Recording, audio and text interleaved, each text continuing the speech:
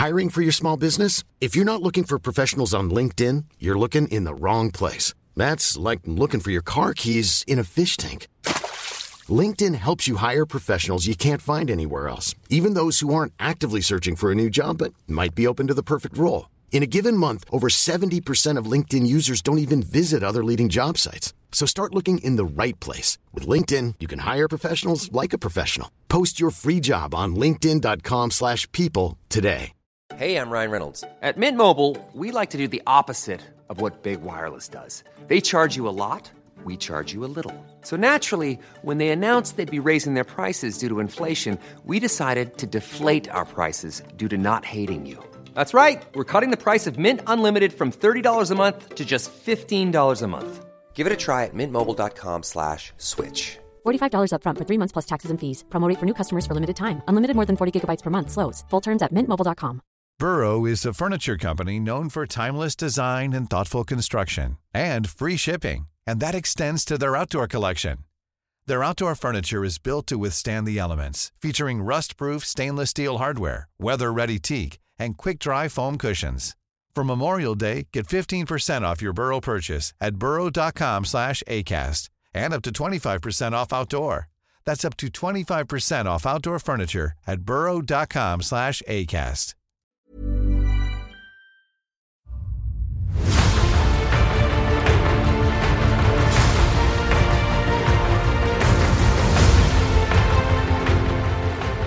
Hello and welcome to the first Blizzard Watch of October. I'm Matt. I'm the host. It's not spooky yet because, that's Halloween. That's the whole month away. But still, it's getting spookier. I feel a little spookier. You guys feel spookier? Liz, Joe, say if you feel spookier. I just feel like just a little bit. A little bit spookier. I'm just celebrating the fact that fall's here. I get my pumpkin spice lattes and it ain't 1,000 degrees. I'm good. It's actually still pretty hot up here. It's like 21 degrees during the day, but hey, it's better than it was. That was the EIC Liz Harper and General Man About Town Joe Perez, who are the backbone that make this podcast work. And I didn't introduce them by name, so that's me doing that now. I guess we're just going to talk about stuff because there's a fair amount of stuff between there's a thing that happens whenever we put out a podcast. It's like Blizzard gets antsy. And then there's another thing that whenever one of the big people, like one of the editors or people who write a lot, aren't available, Blizzard immediately gets even antsier and just has to drop news. And they'll be like, yeah, we're going to do a news thing at this time and this thing. So, for instance, they told us, we're going to have this Overwatch news thing we're gonna talk about and get you guys all the information for next week's drop. And we're like, yeah, okay, that's great. And this was for everybody. It wasn't just for us. But while they were doing that, I think Liz decided she could eat or sleep or have a life. I don't know what happened, but you weren't around. And I was in New Mexico last week. Yeah. So you weren't currently available, and they immediately decided, okay, we just dropped all that Overwatch stuff. So now, why don't we tell people when the Dragonflight expansion release date will be? And then we was like, what? And it was really funny was the day before I wrote a podcast. I wrote a breakfast topic. I'm going to just keep saying podcast today. I wrote a breakfast topic saying that we didn't know when the release date was. And the very next day, they dropped the release date. I mean, I was pretty sure the release date was coming soon. I knew we were going to find this out very, very soon. I was expecting first week of October. You mean for the release or for the actual? For the announcement. For the announcement. Okay. The first week of October. For no. That would have been. That would have been insane. I don't think any of us would have gotten sleep for the next couple of days. It would all have been like, what? Oh God. But Release day. But usually this is the time of year for holiday release games that they start announcing dates, right? Yeah, absolutely. We have also Wrath Classic is still trucking along, and we got news for that too. So we're going to start talking. I think we're going to talk about Overwatch 2 first because I don't think any of us are currently playing it. So not that anybody is currently playing it because at the moment they're getting DDoSed, right? Nobody can currently play it. I think they have queues in the tens of thousands. Tens of thousands, last I checked. Okay, so yeah. But But apparently it is, these queues it's not like a WoW queue where a 10,000 person queue means you're going to be sitting there for 3 hours. It's like a 10,000, it's like a less severe. At least this was what Mitch was explaining to me earlier when I was like, whoa, a 20,000 person queue. You're never going to play the game. So apparently the queues move. It moves faster than like a WoW queue would. It's essentially like you're going to be in there for like 20 minutes maybe, because you have to you're just trying to get through the authentication, right? You're not trying to connect to a server. Like, to compare it to WoW, back when there were server queues there, it was because literally there was no more character space on the server and you had to wait for somebody to log off so that your character could occupy that particular part of random access memory. Your ones and zeros were asleep until then. With this, you're literally just trying to get past the authentication gate, and once you're past it, you're fine. And even that, like 10,000 is a scary number, but like I'm seeing like anywhere between 15 and 30 minutes, which is way better than those of us that used to wait for 5 hours to get into farm, Bloody Heroes. Yeah, I actually I remember a system where I would basically get in the queue and then go off and do other things around the house. And my office at that time was just in the same room as my living room. So I'd walk by every 5 minutes and hit my space bar just so it didn't disconnect me. Mm-hmm. Like, I'm still here. Here's a button press, so I'm still here. But yeah, there was some long. But that whole DDoS thing is happening. But there's also the fact that people are just, the game has changed. It is not the same game as it was. The player comps are different size. I think it's 5x5 now. There's new heroes to use. There's the battle pass system. There's a fair amount of change going on. So it's a bit of a all happening at once thing going on with Overwatch 2. But today, I believe it was today, right? It wasn't yesterday, was it? It went live today. Yeah, so. And also just another thing that it's a note with it going live today too, one of the requirements also went live, which is and Mitch was talking about this on Twitter a little bit earlier, and we talked about it, I think last week or the week before, because they have their new anti-cheat system. There are two things now that are in place. One, you have to tie your account to a mobile account number or a mobile phone number. And then two, you also have to consent to having your voice being able to be recorded. And that's also causing some people a little bit of distress today. Some folks did not realize that was a requirement until they went to go log in today, and they weren't allowed to even enter the queue until they updated their information. Yeah. And I mean, for some people that means they can't play because they don't, like, for some small children who've been playing Overwatch, although they don't have a phone yet. Well, like, I think one of our coworkers, I think it was Ted, basically said that his kid's not getting a phone until at least 13. Yeah, but I mean, I'm curious about that too, because with at least the WoW side of things, a parent's phone number will suffice for children. So except if Ted is already using his phone number attached to his WoW account, attached to his Battle.net account, then it can't be reused. It has to be a unique phone number. That I did not know that. That's even worse. Yeah, it has to be. I mean, he doesn't need a new one to play Overwatch, but he would if his kid then wanted to play Overwatch at the same time he does. I'm not sure. Like, theoretically, his kid could play on his account. Oh, well, I don't know how that works. It needs a unique phone number attached to it for security purposes. That's all that I understand about it. But regardless, that's a pretty big hurdle. I get why they're doing it, because in the past, people have just gotten bans and just immediately made a new account. Yeah. And gotten around the ban. Now you'll basically, I guess you theoretically could still do that. You just have to run out and get a burner phone.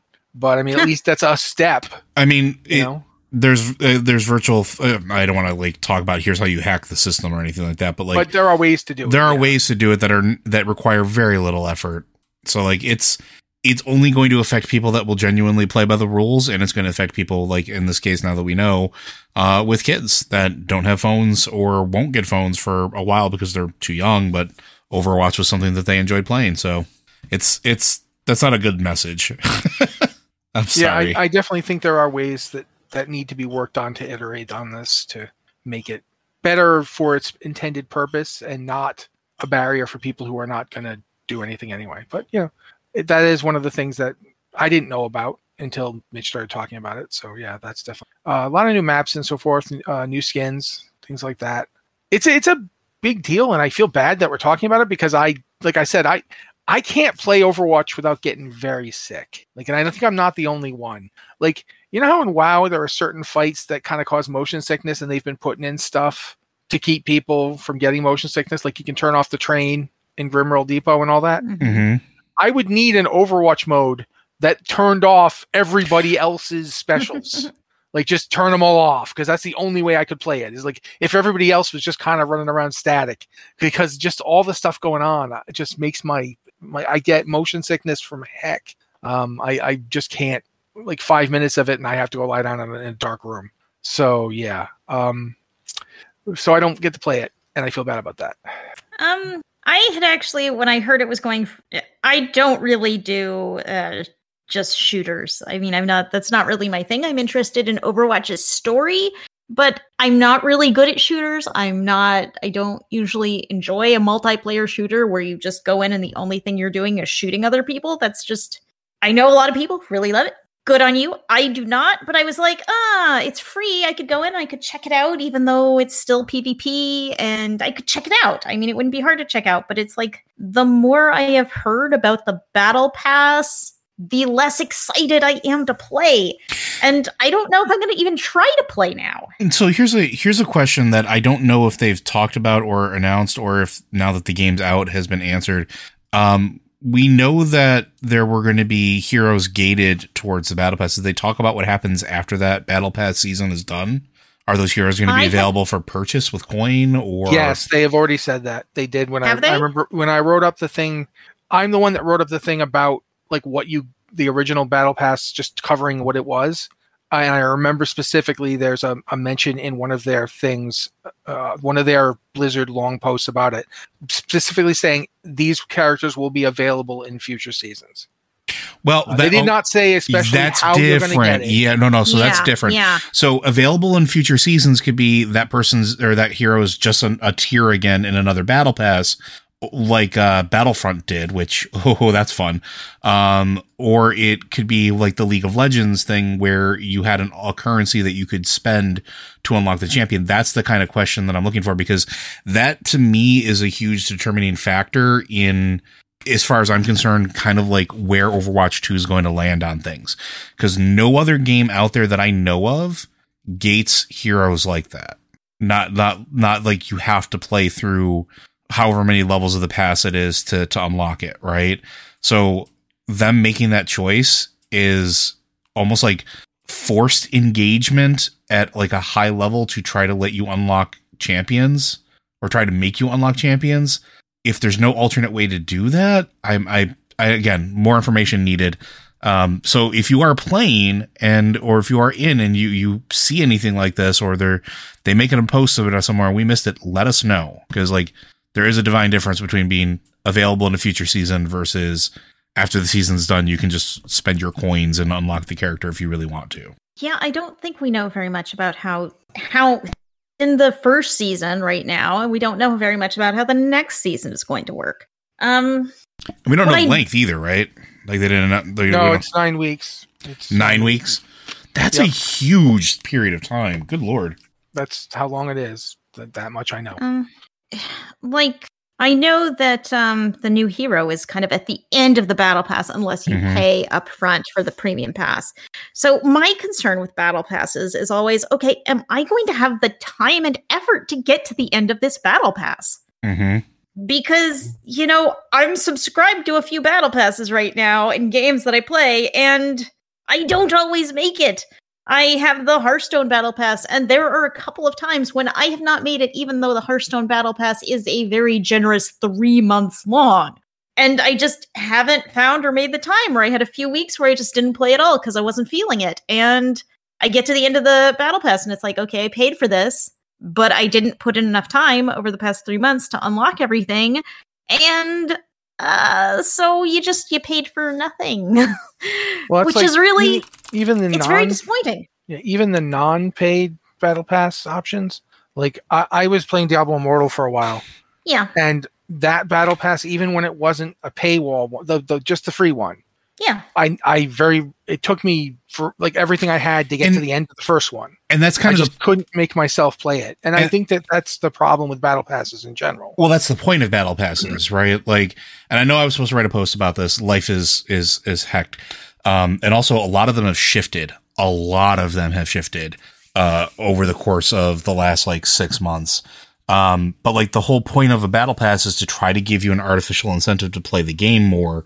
The difference though is like, it's, in my opinion, fine when it's cosmetic bull that doesn't really matter, but it's just pretty, versus anything that might have a mechanical advantage or gate content behind. So like even in Fortnite, like they updated theirs and I got to take a very brief look at it where instead of just having a 100 level track that you go across and you just unlock things as you level up, you have brackets. And as you get to certain levels, you get a bunch of content that you can purchase with coins, or in this case, stars that you earn by just playing the game or completing quests or just unlocking, going to different landmarks and doing random stuff while you're playing the game naturally. And it's a grouping of like 10 or 12 items. Oh, and, Joe? Yeah. When you get done with this, please like ping me because I have something, but continue. Okay. I was going to say, like, but they also let you just choose the cosmetics and then move you to the next bracket. And then you choose cosmetics and move on until you get all the way through. And it's all purely cosmetic. It's all purely optional.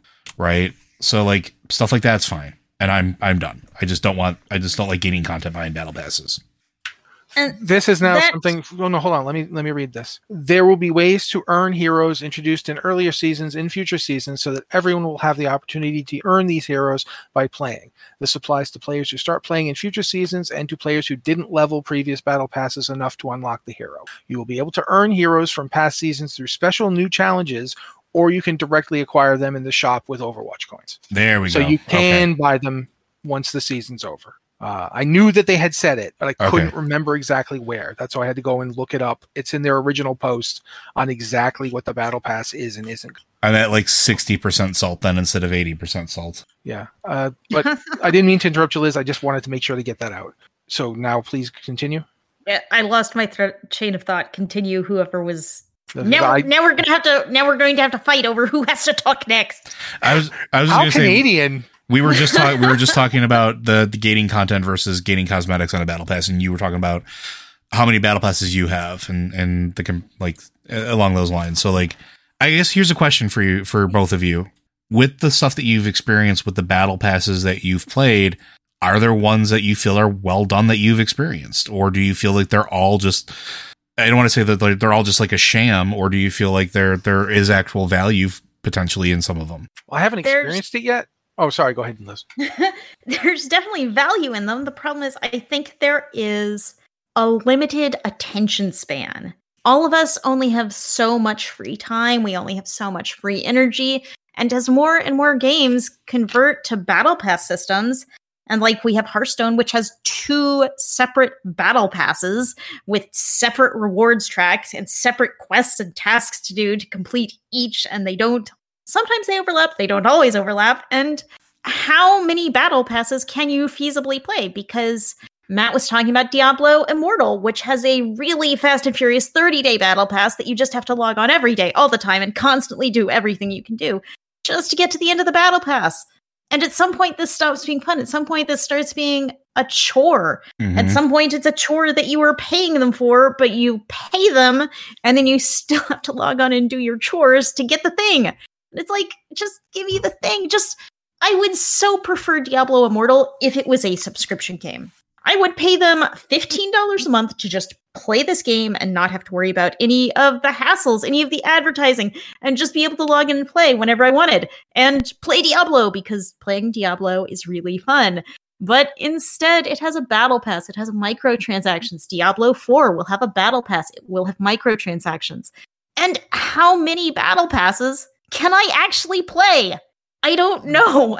Yeah, I think to me, the more onerous battle passes are the ones that are like you must play every day. And there's no give. There's no elasticity to this. Like, if I want to play, like, why am I not as valuable a player if I don't play every day, but I play I play for like 6 hours when I play, and then I play like once a week. Why is that not good enough? It should be good enough. However you choose to play the game should be how you choose to play the game. I'm not opposed to battle passes. I'm opposed to battle passes that don't have that kind of elasticity, because I am not playing this game because I need another job. Because if I need another job, I will go get a job that pays me. I did that once. It was called Vanilla WoW. I didn't even like back in Vanilla WoW. I was notorious. Yeah, back in Vanilla WoW, I was notorious for not doing that. Like I had a hard time. People like the only thing that saved me in Vanilla WoW was, quite frankly, I was one of the better tanks on my server, and that's the only thing that gave me the ability to tell people, no, I am not going to spend 8 hours farming this with you. I have other things to do. So here's the amount of time I will do this, and then I will leave. And if you can't get somebody else in that time period, then we'd best finish it now, had we not, because I will be done in 2 hours. I'm telling you now. The flip side of that was that people would call me and have me log on at 4 o'clock in the morning to tank a dragon because, nobody else could tank the dragon. I'm sorry, man, but you have to, why did I give you my phone number? The phone number was in case somebody died. It wasn't so I could tank a green dragon at 4 in the morning. But anyway, do you see what I'm saying? I don't want my leisure activity to become my other job that I don't get paid for. If I were getting paid for it, then okay, I'm willing to let you have a little bit more of my time. But if I'm paying you, this needs to be as flexible as it can be, because you're getting my money, not the other way around. That's my problem with battle passes that are like the Diablo Immortal one. It became like I had to be on every day. I think Diablo Immortal is extremely good as a game. Mm-hmm. Game, it's good. It's fun. It's really responsive. I like playing it on computer even. Bit of a memory hog on your older version devices, but it's a really good game. As a experience, the battle pass made it drudgery. Because it's like, okay, I have to log on or I'm not going to get my random thing for the day for completing 5 quests. Okay. Yeah. All right. And that's that. No, get rid of that. Make the battle pass something that is flexibility and it has elasticity built in. So if I miss a day, it's not a big deal. Then it's good.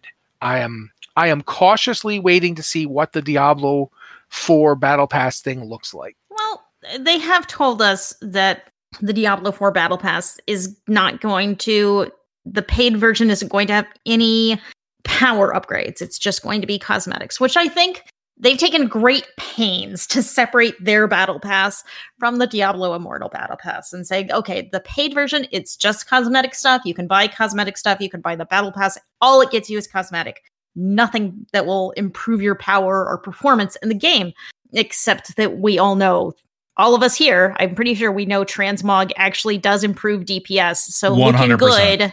Looking good, you feel confident, you have a really awesome look. Of course you're going to do better. But, if you actually look at the numbers, yeah.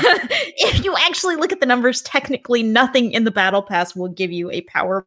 But, the duration of a Battle Pass has a big impact on how doable it feels. Like the Diablo Immortal 30-day Battle Pass, you have 30 days to complete this whole thing. That feels impossible sometimes. 30 days and it's daily. Like it's not just that it's 30 days to do it all. It's 30 days and every day there is something. And you must be here for it every day without exceptions. There's no escape. Immortal also has a lot of events. There's an event this weekend. There's an event next weekend. There's so much going on in Immortal. And honestly, the worst part is that it doesn't feel like you can afford to miss any of it. But there is no way you can actually get all of it unless you just never untether from that game.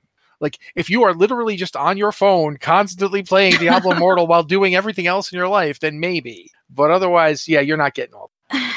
Yeah, if it were... This discussion of Overwatch 2's Battle Pass has been brought to you by Diablo Immortal's Battle Pass. If the Diablo Immortal Battle Pass were twice as long, like Overwatch is supposed to be 9 weeks... Look at me tying those subjects back together. I love you. 9 weeks, that's actually pretty good. It's hard to tell about a battle pass until you've played. Is this something you can realistically do in the duration you're allowed to do it?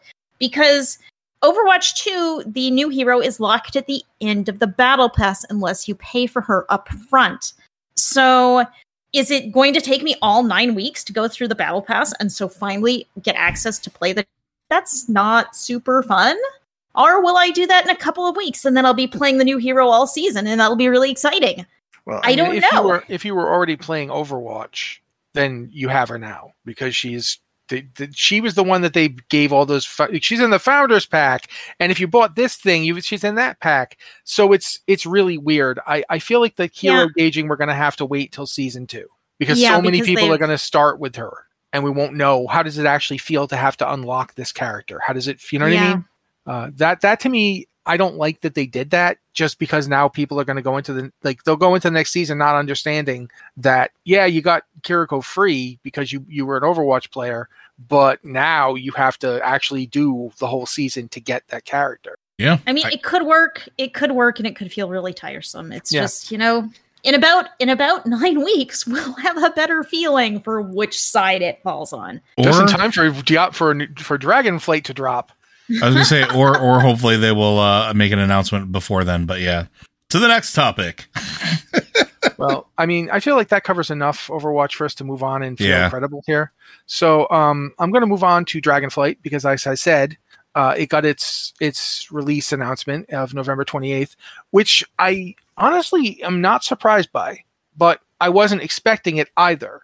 I'm not going to go around pretending I prognosticated and I had a prediction and it was November 28th. That's not the case. But when I heard it, I was like, so post-American Thanksgiving, about a month to Christmas, so you'll have a little time to do some like general revamping and fixing when it goes live.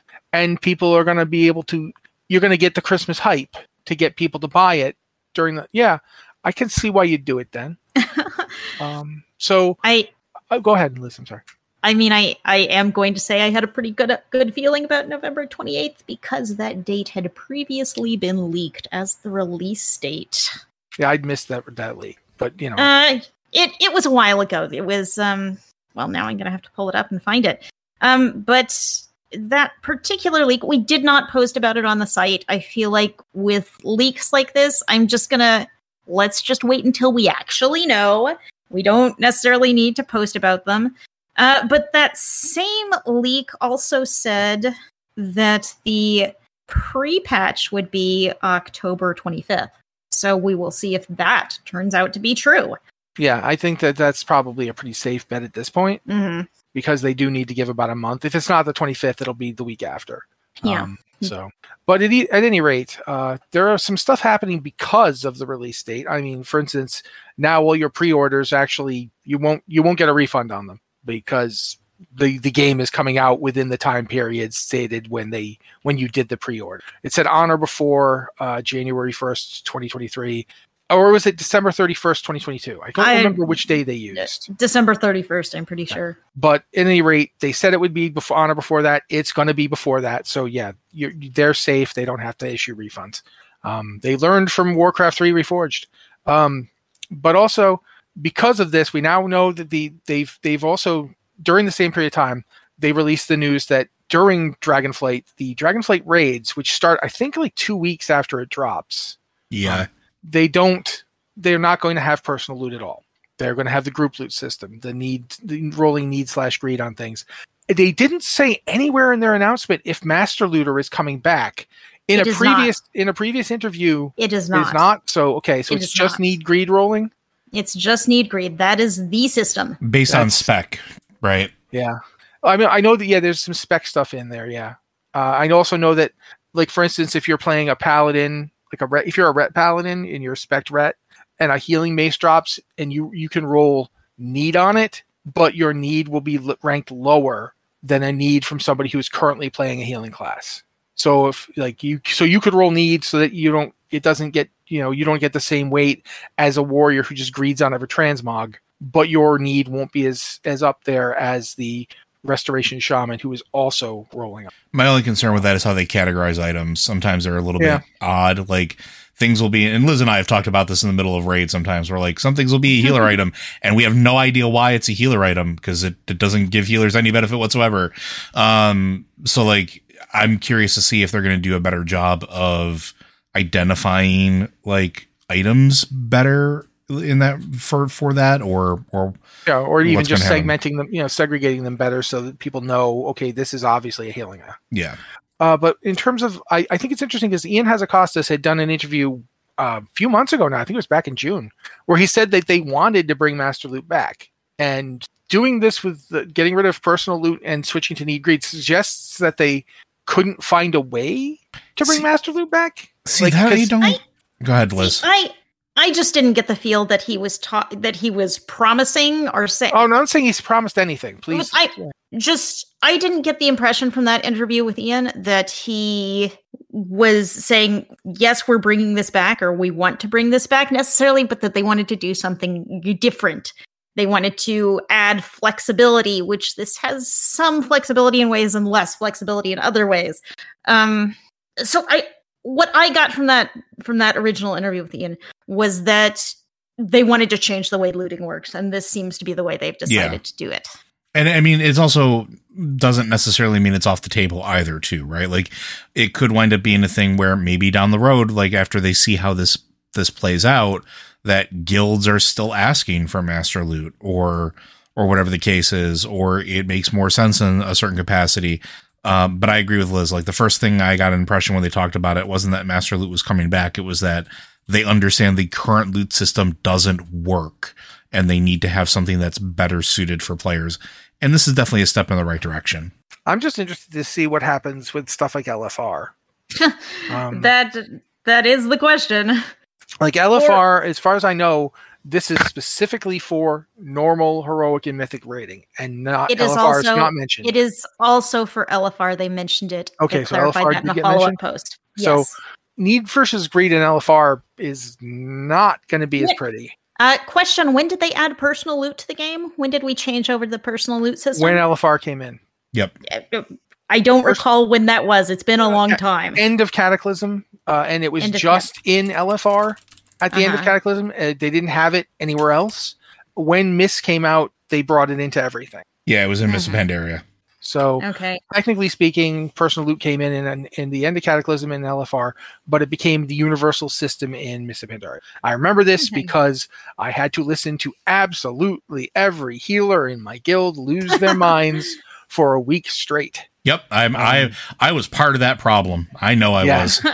You were losing it about. You and I were actually in a guild together at the end of Cataclysm, but we weren't doing LFR. But I remember you saying this is going to come. This is going to be what they do, and it's going to be bad for this, that, and that.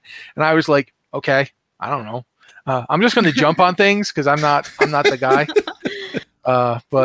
In the after effect, they brought it in, and nobody liked it. So, like, it's been long enough that we've been using personal loot, I feel like, that we've forgotten the problems we had before we had personal loot, and we all used to need greed all the time for everything. Because, you go to the raid and the hunter needs everything, and they get the best weapon for you, and you go crazy. It makes you crazy when everyone's just, roll need, because there's nothing stopping them from rolling need. This is the pendulum problem all over again, as far as I'm concerned, right? Like, I made this comment before, like, the only thing they needed to do to fix loot was remove trading restrictions for guilds or certain groups, because that was the biggest problem, right? That's the biggest problem we had. They have done that. I should point out, they have done that. Which is good. Yes, there's... Go ahead, Liz. There's no restriction on trading anything. So if I won an item... and then I realized, oh, wait, well, Joe is using something that's like 40 eye levels lower than this, and it's just a small upgrade to me. I'll just hand it over to you. And then the whole guild is better off. It allows for that kind of cooperation if you desire to play that way. But I think that also more guilds. Oh, sorry. I'm sorry. We keep doing this. You go. Okay. It also invites abuse because there's nothing saying, I can't roll need on that. Yeah. So if you're playing in a guild group, this is probably pretty helpful because it's like you can say, oh, no, I want that. I don't want that. And you can decide like that. No one gets loot that they aren't going to use. Everyone, if you get a piece of loot, it's something you can use, hopefully. Well, that leads to another thing, but carry on, Matt. No, I think I was just dovetailing to the same point you were making, that this is probably an upgrade for guild groups or guild alliance groups or groups where everyone knows each other. Yes. Like in a group where it's like, it's not just a bunch of random people come together. It's people who have forged relationships and so forth. Even if they're not all buddies, if everyone knows each other and have been doing group content together, they're not going to bite the hand that feeds them too much. There will be drama because there's always drama. But for guild groups, this is just an unalloyed improvement. For LFR and any like random pugs that get put together, this will be interesting to see, because I remember the days of. It's a hunter weapon. Yeah. I went on some pugs back in the day. I was dragooned into tanking. Like people often forget that in vanilla for a while, Upper Blackrock Spire like had a 15-player limit. Oh yeah, been there, done that. Yeah, and so it counted as kind of a raid. Like it was in a weird in between place, because it's where you had to get like a lot of your tier from it. A lot of stuff you needed to run Molten Core was in that, and I was on a lot of groups where the priest would come specifically for the Father Flame event, and if you didn't do the Father Flame event, that priest was going to leave. But then the priest tier would drop, the dungeon set stuff, and some mage would roll on it and get it, and it'd be like, oh my god, the entire group is now just stopped. And back then you could only trade an item with the help of a GM. Like, you couldn't trade items. Like, if it was soulbound to you, that was it. There was nothing in the game that allowed you to move it. You had to ping a GM and say, hey, yeah, this happened. Fumblefingers McGee, the mage over here, accidentally rolled need on these, and we kind of need them to go to the priest because they're literally trying to kill us all with their mind right now. Please, I don't want to hear later on that he died from a stroke. So if you could help, and then wait. Like, I remember having runs where like we had to we were waiting for the GM, and the priest would not leave the room. And I'm not pulling nothing until I get my shoulders. So yeah, I am not looking forward to going back to that, but we'll see what happens. I think overall it is, it's not an unalloyed improvement, it's the first in a step.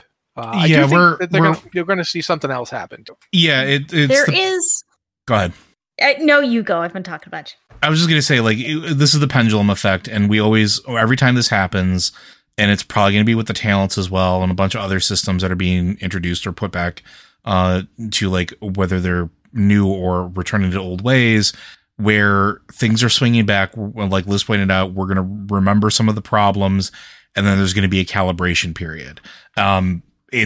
We just kind of have to expect that there's going to need to be a calibration period for Dragonflight, because there are so many systems changing, right? Mm-hmm. Like it's going to be a learning curve for new and old players. And then there's going to be a feedback period now that, even though people have been testing it, let's be honest, not everybody's great at giving feedback. And no matter how much you test it, eventually when you let it loose to the masses, that's when you really, really find like the minor things that maybe the people testing didn't notice or didn't comment on. 10,000 people testing something is very useful and gives you ideas. Especially the bigger things. 1 million people are going to find things that the 10,000 people didn't. Yep. Because sometimes the 10,000 people are a little too smart and won't do things that seem dumb. That would be dumb. Why would I do that? It turns out that it's brokenly good, but you'd only know that if you did this really dumb thing. And 1 million people are going to hit upon that dumb thing and go, oh, wow, look what that does. It's just the nature of this kind of thing. So, yeah, absolutely, there's going to have to be a calibration. Plus, Joe isn't kidding about the pendulum effect. Ask anybody who played a warrior from classic. Or shaman. From the original, or shaman, the Wind Fury totem things. Wind Fury. Can we keep Wind Fury anywhere near the same place? Nope. We can go back to Mist, where like the first content patch of Mist, shaman were king by a huge margin, and then the last patch we were like way down in the dirt behind everybody because the pendulum swung too hard the other way. Yeah, this is something that happens in WoW a lot, but I think we should. Did we talk about Wrath Classic, or do you want to talk about the XP buff? There is one important thing about this that we have not mentioned. Okay. One of the big benefits of personal loot is that every piece of loot that dropped was usable by someone in your raid. We will not be having personal loot anymore, and that means loot just drops. regardless of whether anyone in the group can use it. Oh, right. Yeah, they don't did mention that. Yeah. Let's say you don't have any hunters in your group tonight, and like a legendary bow drops. It's the legendary bow from Sylvanas. It's what every hunter has been wanting, but they couldn't make it tonight, and no one else can use it. And it's just sitting there being disenchanted because it dropped in a group with no hunters, and that could happen. That is something that could happen. That, or if I know, technically will rogues, happen all the time. Unless it's got a class thing on it. Technically, your rogues can put it in their inventory, and he can even equip it. And there's going to be a rogue wandering around going, hey, look at my legendary bow. I can't even use this. And there's going to be a hunter somewhere going, well, no, that isn't going to happen because we mentioned this earlier, but you cannot roll on loot if it is not usable by your class and spec. Yeah, but if it drops, you can still take it. You can't roll on it. But when the roll's over, the bow is still there. This is not like personal loot where it's just for you. The thing's on the corpse. If nobody gets it, somebody can get it. You can just walk over and pick it up. It can still drop, and basically you would be getting a piece of loot no one could use, as opposed to a piece of loot that someone in your group wants and could use. Yep. That's the best part. My best example of this would be way back in the day when I was playing a Holy Paladin. Holy Paladins wore plate armor with intellect. They were the only ones. You didn't have armor that shifted stats when you shifted specs. It was intellect plate. That was what you wanted. And I have been in raids on my Holy Paladin where it was a great night to be a Holy Paladin. We just got tons and tons of int plate, even though I was the only Holy Paladin in that raid and the only class in the game that wanted intellect plate. So I have benefited greatly from group loot systems like this, where stuff drops regardless of who's in the group. But I imagine nights that were really good for me, where every boss was dropping int plate, were maybe not so much fun for everybody else. Let me tell you a story about my Tauren Vornathar, who I started playing in original WoW. Int plate still dropped for the Horde when they didn't have paladins. Yep. A lot of it. There were a lot of paladin geared Tauren walking around. A lot of orcs with big gold shoulders. And going, this has int on it, but it was still better than what I had. And everyone's like, it's okay, Gronthar. It's okay. No, I feel silly. So yeah, I do feel that. But at this point, I do want to move on to a little bit to talk about Wrath Classic, because we got a couple of things that happened, and one of them is near and dear to my heart. It just makes me smile. Liz mentioned that this has already been fixed, but the battle for Undercity bugs. Do you remember the battle for Undercity bugs, guys? Come on, you do. You do. If you were playing in Wrath, you remember the Wrath of the battle of the Undercity bugs, and they're back. The same bugs, even though they fixed them, and they did fix them. They went out of their way to fix them. Like when they went into Wrath Classic, they spent a lot of time fixing these bugs. But the thing is those bugs, as fixed, still create new bugs that look just like them. And I don't love this because I like people suffering. I don't love this because I want you not to get to play this, but I love it because it makes me feel so nostalgic for the first time I ran Battle for Undercity, which was on a Horde character, by the way. It wasn't an Alliance character. So I went in with Thrall and Sylvanas, and we get to the room where Varimathras is doing his thing, and then the thing hangs, and I couldn't progress. And I couldn't even leave Undercity. That was my Tauren for like 2 days, stuck in that fight, which wouldn't progress. Like Varimathras wouldn't die, and we couldn't move forward. So it actually gave me a warm fuzzy to read this because of that experience. That's so much Wrath of the Lich King. That is the ultimate distillation of my first time through Wrath of the Lich King. Is exactly that moment when I got into Undercity and got there and it just hung. So it actually does make. I'm not doing this for sarcasm. I'm actually getting a little misty thinking about it, because it was so much part of the experience. And Wrath of the Lich King was an amazing expansion. Not my favorite expansion like it is for some people, but it was really good at the time. I had a great time playing. But they've already put the patch out to let you skip this. Is that correct? They've hot fixed it, though I have not heard whether the hot fix has completely fixed it.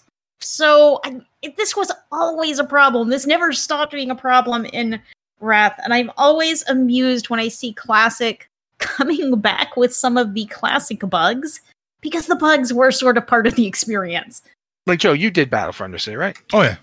And it bugged for you, right? Mm-hmm. Oh, absolutely. It bugged for everybody. That's what it did.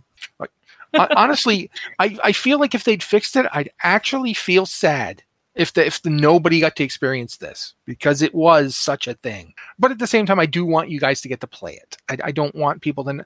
I'm not one of those people who like gets a lot of excitement out of people not having a good time. Like in a game, I want you to have a good time. I want you to get to play the game. That's what it's for. So, but yeah, I did feel a little warm and fuzzy seeing that this bug was back, because it's right there with Captain Placeholder or the boat ride that suddenly best WoW song ever.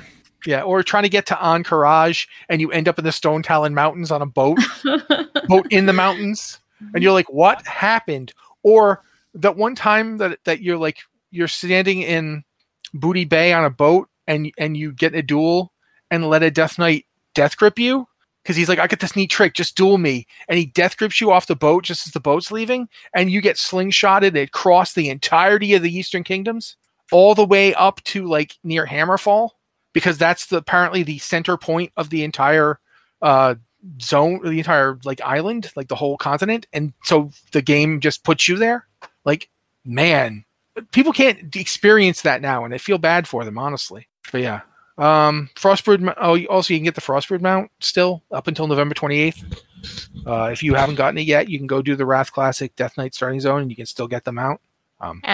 For clarification, if people don't know what we're talking about, you can play the Death Knight starting experience in Wrath Classic and get a cool mount in Modern Retail WoW. Yeah, and they originally wasn't that coming out. What was that? Did you guys hear that?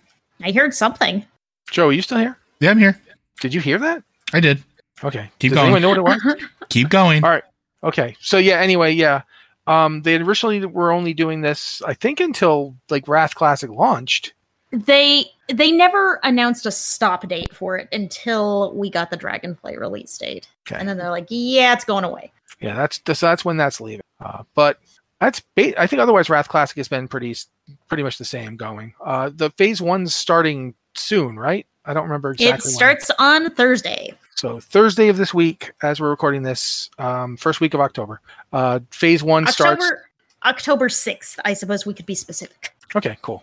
Definitely October 6th. You're going to be able to do, I believe it's Nax, Obsidian Sanctum, and the Eye of Eternity. Vault of Arcavan. Vault of Arcavan. Okay, yeah.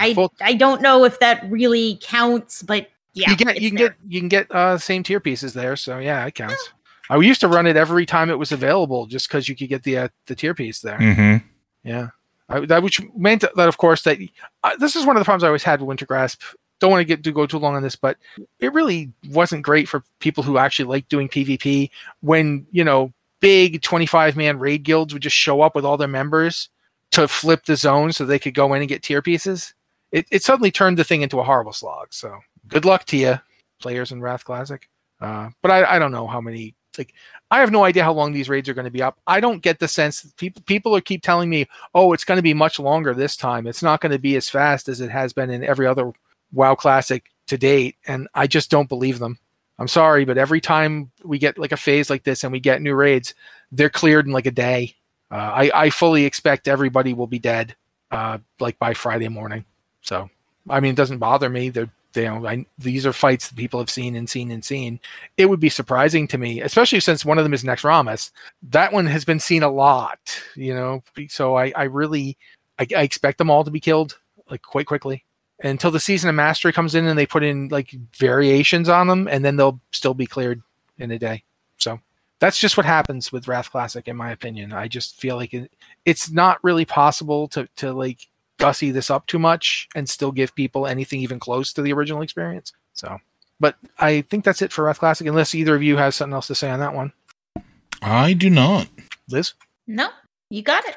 All right. I think I'm going to hold off on the CDPR thing unless you guys want to talk about it. No, I don't really have anything to say. Yeah, I'm going to throw in. Now you've mentioned it. CDPR did a like a next 6 to 8 year roadmap today. It's a very interesting, but it's not the kind of thing. Basically, it's here's everything we're doing. They announced that there's going to be multiple Witcher games. One of them done by a studio they recently purchased. One of them done by a studio that no one knows what it is yet, because it's apparently a studio full of ex-Witcher veterans, whatever that means. So it feels like a lot of people who worked on The Witcher in the past have come together to make a new Witcher game as a new studio, and they're being licensed by CDPR to do it. And then CDPR is working on a big 3-game Witcher series where they're going to do the next one in 3 to 4 years. They're hoping to have it out in 3 to 4 years, with then after that, each additional sequel will be like 3 years down the road from the release of the previous one, because they're doing a lot of the work to make the next two while they're doing the work on the first one. Because they've switched engines. CDPR is not using the Red engine anymore, because after the experience of trying to make Cyberpunk for like 10 years, they realized that the Red engine has some significant limitations. So they're switching to Unreal 5, and apparently they have a deal with Unreal 5 to Epic. basically, with Epic, to make the tools to make Unreal good for open world games. Because Unreal's biggest problem has always been that they don't feel like it really works well for open world games. And so their deal with Epic is to try and change that. So that's what they're doing now. They're using Unreal 5, which is why the next bit of news in this is that they're doing a Cyberpunk 2077 sequel, Project Orion, and they're doing that instead of doing another DLC. They've got the big DLC that they're almost done working on right now, Phantom Liberty, which to me sounds like a Hideo Kojima game. Like, I'm not kidding. Or a Bethesda game. Well, the thing is I could see the Bethesda game, except that they have Hideo Kojima in the game. Yep. Like, he's got a cameo. Yep. I feel like that's just them saying, it's Metal Gear Solid Cyberpunk. That's what it is. If a giant robot shows up at the end of this, I am not going to be surprised. But so they're doing that instead of that, because I honestly feel like it's got to do with the Red engine just being incredibly hard for them to work on. Because they've fixed a lot of bugs in Cyberpunk, but there's still quite a few that they're just never going to get rid of. I have accepted that. But regardless, so that and there's also a new IP called Hadar, and we know nothing about it. They've just started working on it last year. It's still in the pre-conceptual phase, which is a nice way of saying, we got some guys working on it. We'll see what happens. But yeah, they're working on their own IP finally. Keep in mind that CD Projekt Red, I think the first Witcher game came out in 2007. I looked it up today. They have never worked on their own IP in that whole time. They're coming up. They've had their 20-year anniversary recently. Like, they're like 20 years of CD Projekt Red, and this is the first time they've done their own IP. So that's interesting. But also, to be fair, they've been instrumental in very specifically The Witcher and now Cyberpunk in bringing that to the forefront on a lot of people's site that would have never paid attention to those books or the TTRPGs before then. So absolutely, I'm not trying to denigrate them in any way. I just think it's interesting that they're finally moving to having something that is wholly their own. So that's that. I don't think we really need to go into much more than that. That's just the bare bones of it. I want to move on to some emails, so I'm going to do that thing where I tell you guys, if you have an email or question for the show, first off, you don't have to email us. You can go to our Discord server. We have the Patreon Q and Podcast Questions channel for you Patreon supporters. And if you want to be a Patreon supporter, Blizzard Watch on Patreon, go ahead. That's what we do to reward you for all your help, because, it means we get to do this podcast and the other podcasts that we do. If you can't be a supporter, but you still want to engage with us, we love that too. We love being engaged with. Trust me. We're so lonely. Well, I am. Anyway, you can use the non-patron, just Q and Podcast Questions channel. You can ask questions there. And in fact, one of you did. So yay. Thank you very much. And finally, you can email us. We have the email address is podcast@blizzardwatch.com with the subject line podcast or Blizzard Watch, so we know it's for this show, because one of you did question for anybody, and that's like every time you do that, it just comes down to which one of us sees it first. That's what it is. I think the patrons and our listeners are doing that as a game. Yeah, because they want to see if Joe and I eventually do the oil wrestling. We're not going to. No. We lived way too far away. We'll just talk about it a lot. So if that's your thing, there you go. But regardless, last show I tried reading them because I literally had just gotten eye injections coming up. So I wanted to see if I could read them. This week, I'm not going to because I got eye injections last week and they haven't quite healed yet. So this time, I'm going to ask Liz to read the first one. Okay, this is from Erevis. Question for the QR podcast. Don't care which. I will jump in here and say sometimes these questions get answered on the queue and in the podcast, depending on how short of questions we are for either at any given time. I'm writing the nights, so... Back to the question. Just some basic questions about Dragonflight. Is the level cap now 70? Is leveling in Shadowlands going to be compulsory, or is it being tossed into Chromie time? Have character limits per server been raised by 1 because of evokers? Have you noticed any 1 to 50 leveling changes in the beta? So a pile of good little Dragonflight questions. Level cap 70. Is leveling in Shadowlands going to be compulsory? No, and I believe, someone correct me if I'm wrong, that for brand new players, the starting experience will send you through Battle for Azeroth and not Shadowlands. It's not changing. You're not wrong. Okay, good. It's good to get that right when you go in all blustery and like you know what you're talking about. I have not heard anything about character limits being raised, and I haven't noticed leveling changes, but I haven't been messing around 1 through 50. I actually did mess around a little with 1 to 50. So did I, yeah. Oh, you go then. I didn't notice a huge difference. But to be honest, like it moved fairly quickly. It moves fairly quickly on live, so I don't think they're making much in the way of an adjustment. So I think it's going to be probably about the same as you would do it now. Yeah, in my experience, I report much as Joe did. I took a Orc Warrior from 1 to 60, actually, because I didn't want... first off, because it's easier for me to learn a class when I start at 1 and level through it. And secondly, because I accidentally created the name Ashkandi on my Orc for a level 1. Accidentally. No, I wanted it on a level 60. Like, you know, so I could just have it at level 60, but I named it on this one, and I was terrified to change it because the fact that I got Ashkandi as a name, like, come on, someone's going to take that. So I just leveled it so I didn't have to lose. But yeah, I didn't see any major difference. I guess that means, Joe, you're up. All right, fantastic. This one comes from Tetsemi. Dragonflight, what has you excited about the expansion? What has you worried? And what is your level of engagement going to be with it compared to other expansions? For me personally, I'm looking forward to the story and content of the zones as well as the Evoker class. I think that there's going to be some interesting lore tidbits coming up that we haven't talked about because spoilers, there be spoilers here, plus stuff that we didn't get to see because it was not available yet. And I'm actually very interested to see where the story goes because there is a certain somebody who occasionally taunts me about where the story's going and I'm not allowed to know things. You know who you are. So I'm excited for that. But I'm really excited for that. As far as the thing I'm most worried about is long-term how the talent system is going to wind up affecting high-level gameplay because I did not get to do any rating on the beta or the test or the alpha at all. I'm curious how that's going to affect based off of composition and what classes are there. This is something that is actually something I personally am worried about. I don't know if other people are.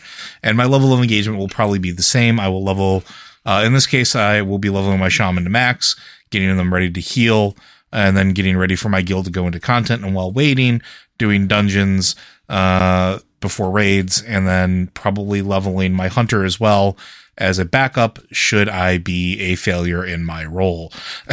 So, that's pretty much par for the course for me. That's generally what I do for every expansion. It's just kind of hedge my bets and go through it. Also because I don't mind going through the story and leveling experience rapidly. I know some people do. I actually really enjoy it because sometimes I find things that I missed the first time going through, or I get to do it in a different order, or, you know, find little hidden gems. So, what about you guys? Liz? I mean, I think I'm going to be about what I am now. I'm a little anxious about the talent trees, I guess. I am both excited and anxious at the same time because I love the new concepts that could potentially be unlocked by these talent trees. New and different builds, different directions I can go into. Like there are some things in the Holy Paladin build which could lean towards a crit-based Holy Paladin. And back in ye olden days when I was playing, all the time, Holy Paladining everywhere in Burning Crusade and Wrath, crit was like, that was what you wanted because you had all these things that procced off a crit and you just wanted to be a crit monster. And it's not what it was, but there's some interesting things. Right now we dig heavy into mastery, but it's possible that maybe we won't want to dig heavy into mastery, or that some paladins will want to go heavy on mastery and some will want to lean into these crit focused things. And it's interesting to have options. I love having options. I'm a little worried that right now Holy Paladins are weaker on as far as getting heals per second out, and just kind of across the board, you're not quite as beefy as some of those other healers as a trade-off for doing damage. And not feeling great about that, and I'm not really sure how that's going to feel in the expansion, and I'm not sure, am I going to get it? I mean, I've played in the beta, and it's okay, but it's hard to tell when you're playing in a beta test, and you're not playing with your regular group, and you're not doing the kind of content you're used to doing, you're messing around, you're checking things out. It's hard to get a feel for how is this going to feel when I jump into the first dungeon with my guild or the first raid. How is this going to play out in reality? Yeah, this has always been the case, but I used to call it the Warlords of Draenor effect because that's where I really noticed it. Yeah, I mean, you're not wrong. So I'm really anxious about that, and maybe what makes me most anxious is I don't know what my backup plan is if I get everything leveled up and everything geared up, and then, I don't feel great about the Holy Paladin. I'm not sure what my backup plan is. I don't know.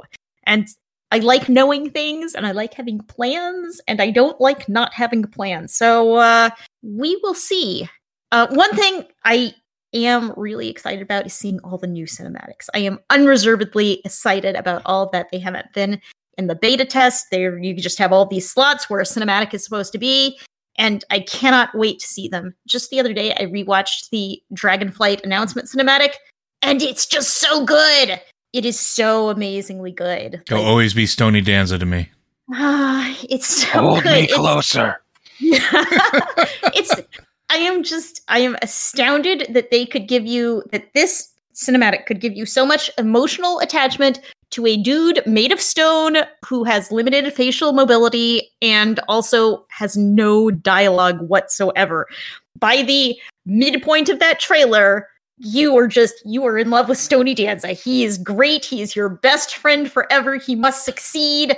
I gotta say, and a special shout out to our Patreon supporter who made that video for me with the music playing in the background. I appreciate you.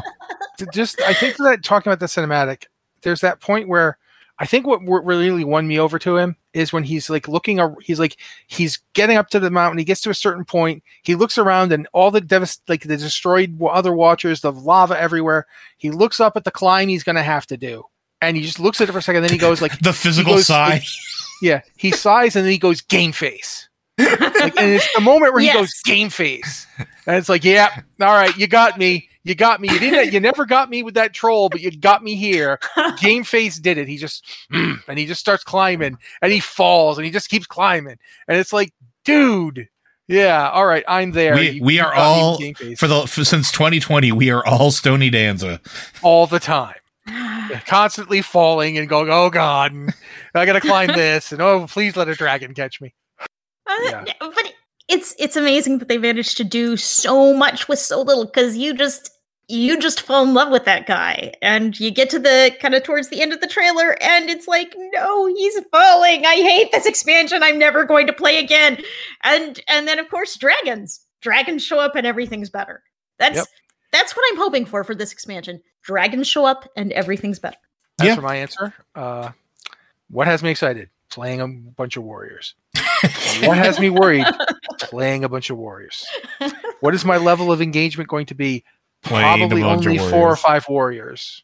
I'm probably going to pare it down to the 4 or 5 that I really want to play, and that's going to be it. And I'm not going to.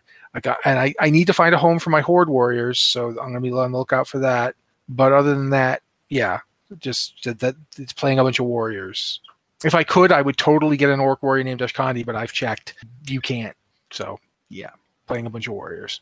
I think, though, that's going to be it, because we're already 8 minutes over. And I don't think either of these other questions are short answers. Basically, then gotta throw it to Joe. Joe, throwing it to you. Blizzard Watch is made possible due to the generous contributions at patreon.com/BlizzardWatch. Your continued support means this podcast site and community is able to thrive and grow.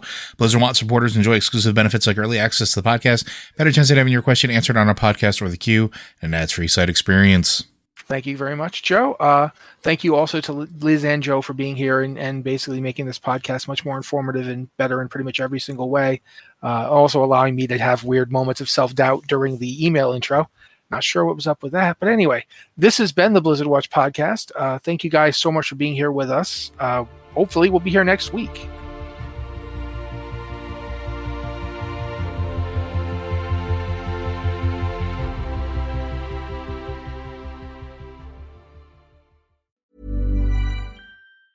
Hi, I'm Daniel, founder of Pretty Litter. Did you know cats tend to hide symptoms of sickness and pain? I learned this the hard way after losing my cat, Gingy. So I created Pretty Litter, a health monitoring litter that helps detect early signs of illness by changing colors, saving you money and potentially your cat's life. Pretty Litter is veterinarian developed, and it's the easiest way to keep tabs on your fur baby's health right at home. Go to prettylitter.com and use code ACAST for 20% off your first order and a free cat toy. Terms and conditions apply. See site for details.